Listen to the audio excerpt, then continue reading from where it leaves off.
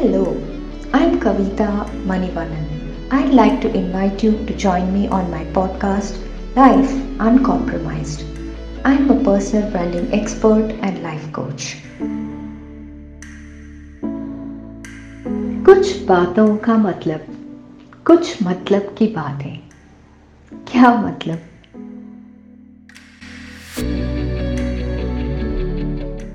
Hello, listeners, and welcome back. Thank you so much for tuning in. My topic for today is Woman, What's Stopping You? And under this, I want to be talking about one of the resistances that stops a woman from starting something new or, just coming out of her comfort zone.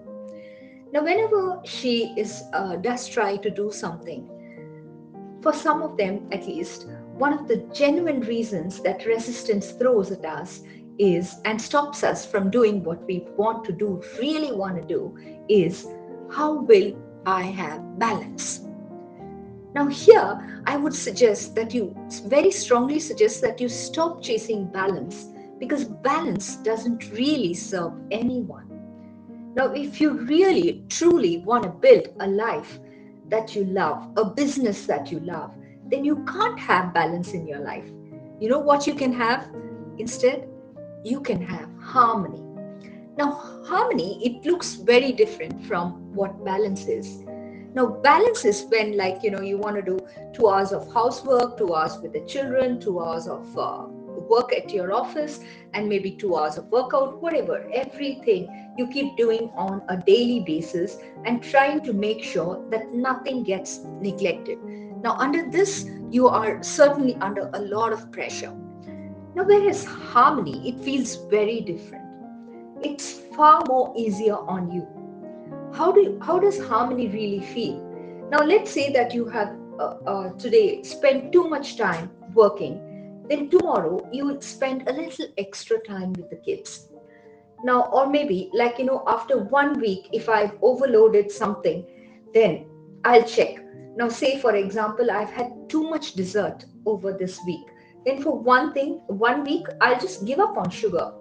And it's in our own sense that we keep creating balance, not through daily checking, but over a week, over a month, over a certain period of time, maybe even 3 months, depending on what it is that you want to keep a check on.